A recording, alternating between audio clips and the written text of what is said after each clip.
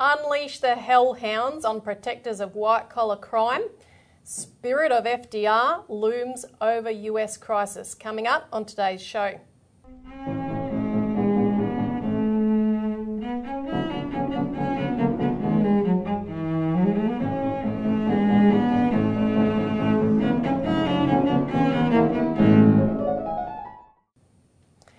Welcome to the Citizens Report for the 26th of November 2021.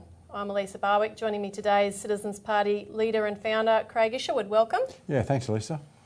And on today's show, we're going to be discussing the breakthroughs in the Sterling First case, which can force a shift for the entire economy, and the role of government in a crisis. Say goodbye to don't do governments and hello to FDR's approach. Now, don't forget, if you like the show, to hit the like button. Subscribe so you're notified of upcoming and new shows, and you can hit the bell notification as well, and share this as widely as possible, and all those things help get the word out. Now, before we start on the first topic of the day, we do have a reminder, and we talked about this on last week's show, and that is that we need people to make a submission to the government's Regional Banking Task Force, and that is due on the 18th of December. Now, we'll put a link in the info box below to the press release that we put out on this topic this week. And I want to give you a couple of the highlights of that release, because it'll give you a sense of why we need this urgent intervention and to direct the attention of that task force to the necessity for a postal banking solution for Australia as a stepping stone to national banking. So these are some of the egregious things you can bring to their attention. Between 1975 and 2021, the number of bank branches in regional Australia collapsed by over 61%, from 2,800 banks down to 1,080, and this is according to a very extensive study by independent journalist Dale Webster, and you can go to her website for more information. This trend has been accelerating. The task force discussions paper itself actually reported that the number of branches in regional and remote Australia has fallen from around 2,500 to 1,900 in the 4 years up until June 2021. That's a decline of almost a quarter, with a 5% decline in branches over the past year alone. Now, the banks have also ripped out about 20% of all ATMs nationwide since 2016, and that's also part of their war on cash. And they also note that there are 1,145 post offices providing bank at post services to regional and rural communities where there is no actual bank branch. Yeah, which is what we've experienced here in Coburg. You know, we have a population of, nearly 250,000 people around this area, and our own local bank, it shut down, as I reported on a few shows back. It just shut doors, and everyone's, go and do your banking at the post office. I've also received notice that we aren't allowed now to deposit anything less than $500 in cash. So if I've got $200 from supporters who sent it in cash, I can't deposit that money in the account until it builds up to $500, because they are trying to stop people from using cash as well. At least, the theme of our shows, of our party, is that we have to protect the public good. Banking services should not be dictated by private bank profits. And that's what you've got here. What we need to have is banking services that are there for and as a service. And reliable. Reliable, because it's the backbone of the entire economy, to have people accessing their accounts and loans and everything like that. So the issue becomes, as Ben Chifley way back in the 30s pointed out, where you get private banks' profit margins dictating their policy, the public's always going to lose out. And that's why he tried to nationalise the banks at one point of time, is because he said the issue of public credit, of the public banking, should be in the hands of the government, which is why we are very much promoting the need for a postal banking system, and of course that gloves in with our national banking system. So people really do, this is a stepping stone, another one of the stepping stones towards getting that system into place, and why I really do encourage people, take up the responsibility of putting a submission in. It might sound like a small thing, but a storm is only made up of a lot of raindrops. That's right. And that's what we want to create here, is a massive storm, again, to get these policies of public banking, postal and national banking in place. Yep. And that's very much the theme of today's entire show. So getting on to our first topic, unleash the hellhounds on protectors of white-collar crime. Now the headline refers to Ferdinand Pecora, and particularly the title of this book by Michael Perino, which is a history of the what's known as the Pecora hearings that occurred in the United States in 1933. And this was basically an investigation by the US Congress, this particular committee, into the causes of the 1929 financial crash, which sparked the Great Depression. So it was of the utmost importance. And what was interesting about these hearings is that we call them the Pecora hearings, named after the chief counsel for the committee, as opposed to the actual commissioner, the head of the commission, or the chair of the commission, like we would say, for instance, the Hayne Commission for our financial services inquiry here. Because Pecora was this star in the entire proceeding, it became known after him. And in fact, the hearings had dragged on for about a year with no discernible results of any interest. And in fact, the whole thing was just flagging off at the tail end when Pecora was brought in by some of the congressmen. And in 10 days, he completely turned around the whole thing, grilling these top bankers from National City Bank to JP Morgan and so forth, put them on the stand. And he was not a banking expert, he was a lawyer, but he also had a brilliant memory, and he'd gone over books of the banks just, on one occasion, and yet he came in and grilled them on the stand and brought forward such a upsurge. There was already a hatred of the banks, obviously, but he actually nailed in concrete terms what they had done, and that caused an absolutely explosive political situation. It inspired Roosevelt's line in his first inaugural address, where he said, "The money changers have fled from their high seats in the temple of our civilization," and it led to the creation of a real financial architecture with regulations, including Glass-Steagall regulations to prevent banks speculating, which is what they'd done that led to the crisis, the first federal securities laws, federal deposit insurance, and the Securities and Exchange Commission came into existence, all as a result of his interventions. Now, I want to actually take the time to actually read a little bit of the introduction to this book, and I highly recommend people read it. It's an excellent story.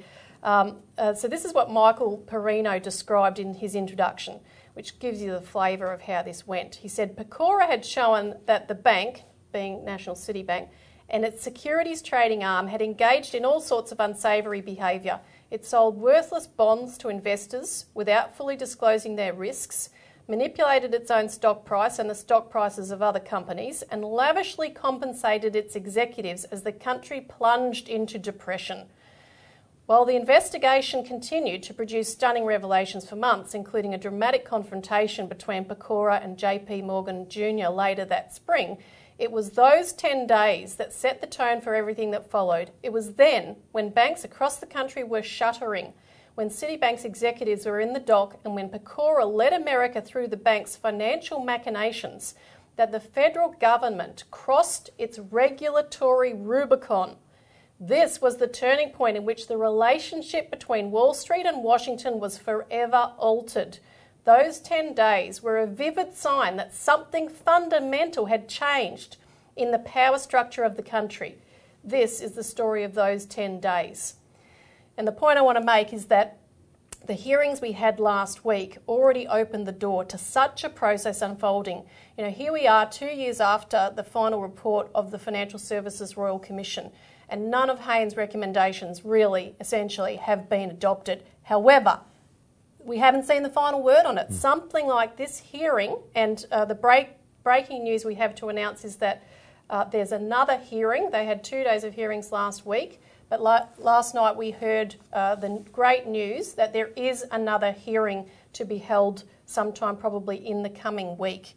So there's more to come out of this. It could have mammoth implications for the country. Well, it's interesting, because we've had the Royal Commission, right, and Haynes made very, very pointed recommendations about, for example, looking at compensating a lot of people who've lost money, like the Sterling First victims.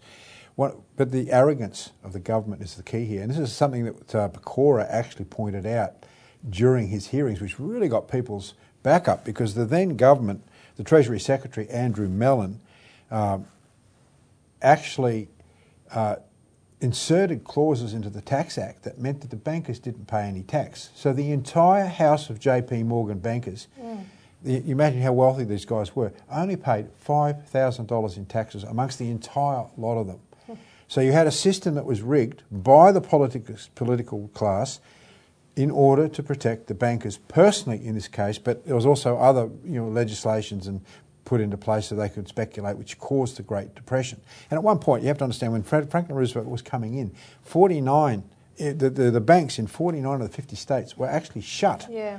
People have no access to their money whatsoever. So what Pecora did is he showed the absolute double standard and the criminality of these bankers towards the population as a whole. And that's what we're getting to in the Sterling First hearings, is where you're starting to see our regulators, not just asleep at the switch, but literally making sure that they've got that switch in the off position, so there's no strong spotlight shone on the criminality of a lot of these financial instruments and sectors and so forth that are supposed to be regulating. And this is what we've brought to light, what these hearings have brought to light, is what we're actually dealing with. And this is the Morrison government protecting, again, the bankers. Yeah, exactly. And as you said, the system leaves no room for redress, and this is what former ASIC investigator Niall Coburn raised last week in the hearings, and we played some excerpts from those hearings last week, and we're going to put together a standalone video to show some clips. So there'll be more coming on that, which is really worth watching. But I wanted to cite some more from Niall Coburn because he really blasted ASIC, and he used to work for them. He was in the midst of it all. Now, of course, just to give a sense of the timeline, in March 2017, ASIC had received a complaint from the Western Australian Government Department regarding Sterling First, because people had been basically sucked into this massive, complicated investment scheme where these elderly people thought they were just paying rent for life, so that they were renting a home for the rest of their life. They could downsize and so forth. So obviously WA was starting to get complaints about this, but ASIC, on the basis of this Western Australian Government Department complaint, did not investigate. Coburn said in the hearings he would have acted immediately. He said, if you're waiting 6 months to a year, then you're going to have a lot of bodies in the street. And he said it was incredible that ASIC waited a year to investigate. He said if ASIC had investigated, they would have immediately discovered that elderly victims, quote, had been sold a dog. It's not that complicated. He then addressed ASIC's claims that this was relating to the property market, so it was not an investment, it was out of their jurisdiction. But as Coburn said, it had all the hallmarks of an investment product.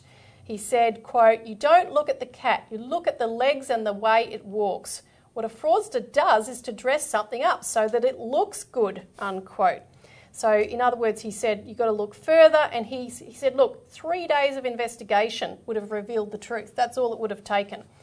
Now, one of the things ASIC cited in its submission to this inquiry was something that they stated after Storm Financial went bust, and in response to that, that they acted, and this is their claim for the current trial at question, that ASIC acted as consistent with the economic philosophy underlying the financial sector reform regime. In other words, as Longo also expressed, we followed procedure.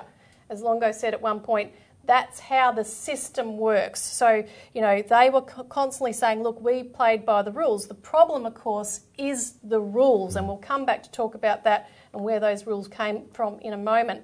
But Coburn responded to this really sharply. He said, whether you call it a model or whatever you call it, it's all the same thing. It's misleading and deceptive fraud, to say that. That's it. So if someone tells you that we don't do it because it's the model or we don't interfere with the firm, that's not how it works.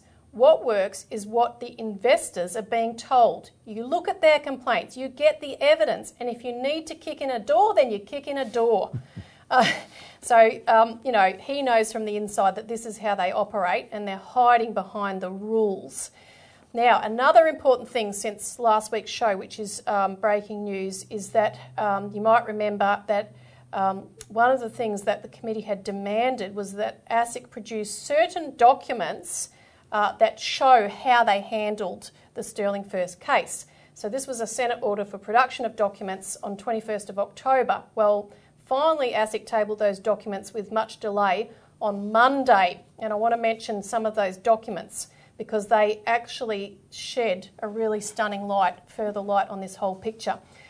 So there was a complaint lodged in February 2015 by no less than the Financial Service Ombudsman, and these documents show that ASIC decided not to take action despite receiving that February 2015 complaint and despite noting that Sterling had, quote, likely engaged in misleading and deceptive conduct. Now, then in June 2015, a report was lodged by an ASIC staffer regarding Sterling First advertising. That staffer was concerned that Sterling First may be providing an unlicensed financial advice, and it may include possible misleading or deceptive conduct. Again, ASIC ignored it. Then in September 2016, an investor lodged a complaint with ASIC because they could not withdraw funds that they'd invested in one of the Sterling First companies. ASIC, again, did not investigate until after, much after, the Western Australian Government Department complaint. And this is incredible, Elisa, because back in 2015, we'd just published a New Citizen back then talking about the danger of the financial bubbles created through derivatives. We weren't giving financial advice, but we were describing the international political nature of these terrible instruments called derivatives, which are basically speculative, and warning people about it. It was this branch of ASIC wrote to us and warned us and threatened us as directors of the publishing company that we were possibly overstepping our boundaries in publishing this New Citizen. Now, of course, it was a political. Someone had complained to ASIC at that point and said, "Oh, these guys are giving a financial advice." We were not. We were commenting politically on the nature of the danger of the financial system, which then, crashed. Yep. This goes back to about 2000. I think it was 2006, right before the actual global financial crisis. But this ASIC back then was going to come after us, but they didn't do this with Sterling First. No, they ignored everything. Everything, but they came after us. Exactly. So the model is what it is. It's to protect white-collar criminals and even beyond. So it's that model that has to be changed. But this additional hearing that's taking place next week was partly in response to this production of documents, because everyone that saw these documents, including the victims, the senators, everyone involved, realised that the content of these documents was explosive. So there has to be a response from ASIC. They have to be put back on the stand to answer for the fact that they did nothing. So that's going to be, very, very interesting to watch. So stay tuned on that front. Now, on this topic, I also want to mention an excellent video up on our YouTube channel right now, and this is the latest in our Citizens Insight series. This is an interview Robert Barwick has done with Peter Johnston, the Executive Director of the Association of Independently Owned Financial Planners. It's called "Nobody is Safe in the Financial System Unless the Government Rights This Wrong." And this is in reference to something we talked about last week, which is the fact that as he's pulled together from numerous of these Sterling First type operations, there's plenty of them, there's a long list, 200,000 Australians have lost in the order of $40 billion. So this is something that people should watch, and it really intersects this whole fight in a brilliant way, because there's a lot of other groups that are fighting on this. And boy, if we could find those 200,000 Australia, I mean, obviously we've got a lot of them already in our ranks, but it's staggering, Elisa, when you look at the list of firms that have given out faulty financial instruments. It's absolutely staggering. You don't realise that the depth of this corruption is so deep. Yeah. I mean, the fact is ASIC's been asleep, and it proves that ASIC's been asleep. That's right, and this is just one aspect of how, we've been done over. But now I want to talk about a bit more extensively about this model that Joe Longo, the new business-friendly head of ASIC, is touting as his defence, because, of course, Niall Coburn said deferring to that model is not a sufficient defence, and it's that model, of course, which has to be up for discussion and has to be changed and fast, especially as we're facing a new global financial crisis. Well, really it's the same old one, because it didn't finish in 2008. That was really just the beginning. And look, this model is identical to Scott Morrison's notion that he's been putting out just lately, which he calls can-do capitalism, which essentially is leave the market to its own devices, don't allow governments to interfere with any kinds of interventions, particularly regulations. And he made this speech at the Victorian Chamber of Commerce and Industry on the 10th of November. He literally said we must put, quote, animal spirits of enterprise, unquote, over the interventionist laws and regulations that governments put forward. So, you know, he talks this idea of freedom for Australians, or we've got to give people back their freedoms after these last 2 years of a pandemic and so forth and what was required there. But all the time he knows we're operating, every Australian operates within the straitjacket of an economic system that was scripted by neoliberal think tanks, and this goes back to the Campbell Committee and the Wallace Inquiry, which created the entire economic framework, completely deregulated, which allows ASIC to follow this so-called model, which allows people to be ripped off. Well, it's worse than that, Lisa. When we talk about neoliberal, some of our viewers may not understand why that is. Well, let me just give a very quick snapshot here. Neoliberalism is based upon the old slave trading, dope or drug trading models of the British East India Company. That's where this came from. Yep. When you go back into history, you look at the whole issue of slavery and of drug trades and so forth. It comes back to the British Crown, it comes back to the British East India Company, and this philosophy is free market, deregulation, anything goes, right? And that's, you know, the law of the jungle, which is what Scott Morrison's talking about here, animal spirits of enterprise. Well, I call that effectively law of the jungle. Well, exactly. And this is neoliberalism. This is what it is. It's rigged so that the big players can dominate and rig the game. And that means that neoliberalism means small government. Government should not interfere in anything. You know, don't have control over the banking system, don't have control over trade, don't have policies that establish manufacturing, leave the law of the jungle, figure it out, the magic of the marketplace. And, you know, this is the philosophy that has ruined this country for the last 40 years, because the power of government to direct credit for actually developing infrastructure and manufacturing and the physical economy that we need to develop our nation, you can't have that. Government intervention is bad. So, you know, we've got a lot of history, and we talk about it on this program. We've done videos on it about how John Curtin and Ben Chifley, for example, used the power of government and the Commonwealth Bank to regulate the economy and provide credit into the economy, and we actually had the ability to defend ourselves in World War II. That's a whole history and a successful history of our country, where the role of government, through real leadership, was able to transform the physical economy. And ever since then, we've been on a downward slide, accelerated in the last 40 years by the open adoption of these neoliberal policies through think tanks like initially the Mont Pelerin Society, which we've written a lot about. But those think tanks come through the Centre for Independent Studies, the IPA. There's a whole raft of these things that were set up in the late 70s that dictate these sorts of policies that have actually taken over government on both sides. Yep. So we represent, the Citizens Party represents a different polarity of actual real development, of government-directed development in order to deal with, you know, not just repairing but actually expanding our economy. Yeah, and this financial sector reform that was cited by ASIC, this came from the Campbell Committee, which was the 1981 inquiry into our financial system, headed by Campbell, who was the chairman of City National Bank, which was a merger between National Mutual, the Australian insurance company, with Bank of New York, and which I might add financed Christopher Skase's first takeover. So the beginning of the white-collar crime and the paradise we've become for it.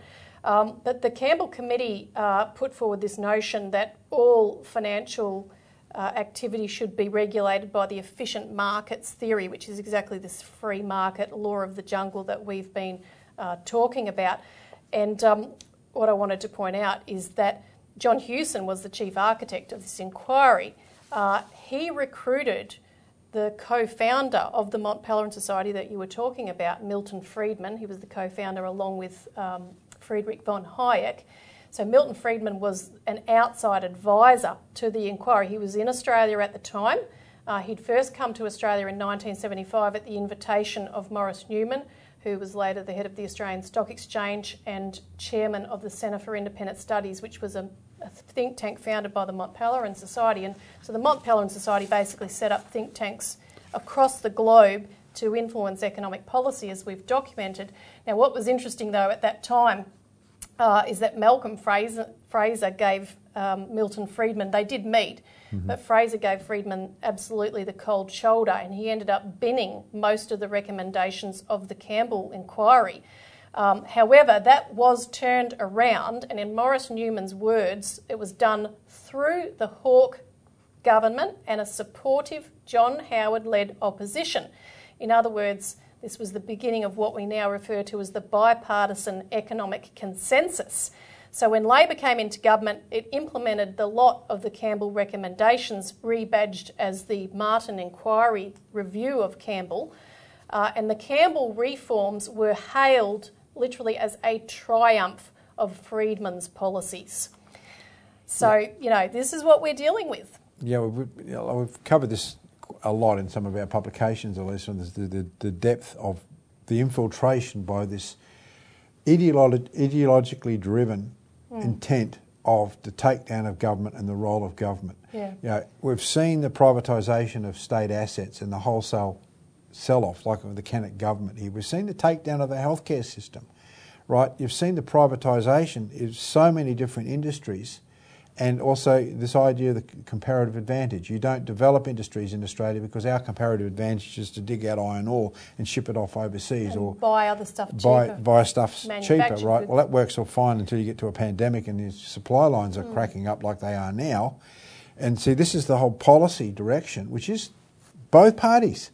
Yep. It wasn't the idea of John Curtin and Ben Chifley. It wasn't the idea of old Labor, but unfortunately this ideology has now infected, as you've pointed out, from the Hawke government. Both parties, yeah. Both parties, and it's destroyed our economy. And this whole Morrison salvo about can-do capitalism, look, he's just trying to sell us the same pup we already had, because this is It's what an we've old had. dog, actually, not a new pup. Exactly.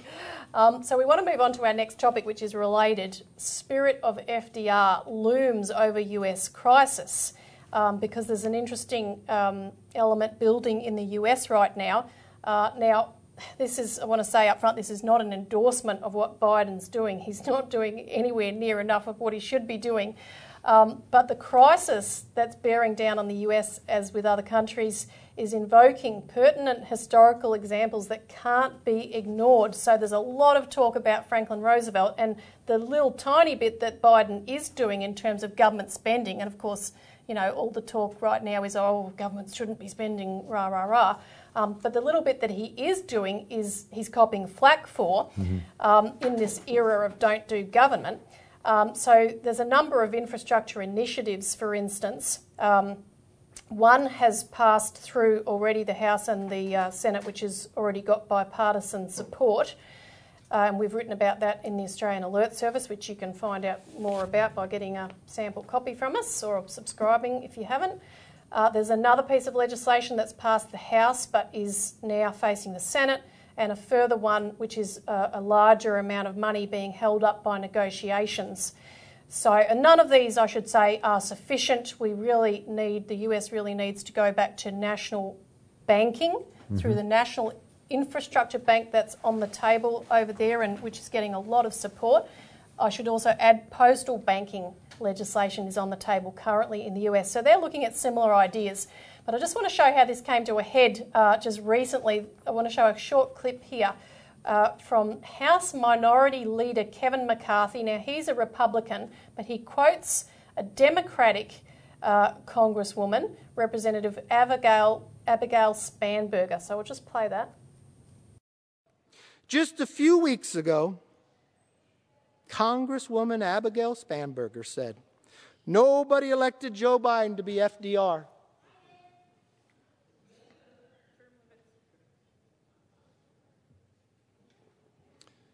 This even spends more than FDR. Why, he was fighting a world war. Now, so he's quoting the Democrat and obviously endorsing her sentiment, saying, oh, we didn't elect Biden to be an FDR. Now, the White House responded to this. One of the advisors, Cedric Richmond, stated that when he was asked, he said, Biden was elected to do big things, including infrastructure. He said, if you want to describe it as FDR-like, he said, then it's FDR-like.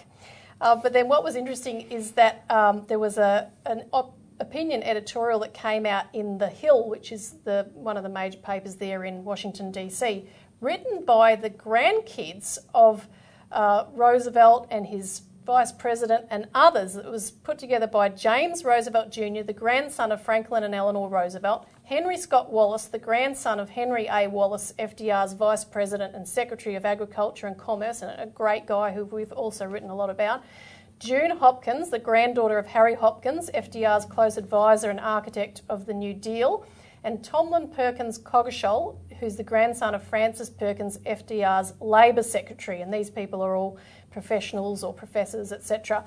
And in this article, they say that we're in a New Deal moment. They say the four of us are grandchildren of FDR, his vice president, and two cabinet members who were highly involved in crafting the New Deal. We think it couldn't be clearer. Spanberger is wrong and Richmond is right. Meaning, you know, we did elect Biden to be FDR. That's exactly what we want. It went on to say, Biden was elected to emulate FDR. Biden talked about him constantly during the campaign. Days before the election, he gave an entire speech devoted to FDR's example. And, you know, I know there were a number of references that he did make to FDR, albeit nowhere near enough. He could be emulating him a lot more.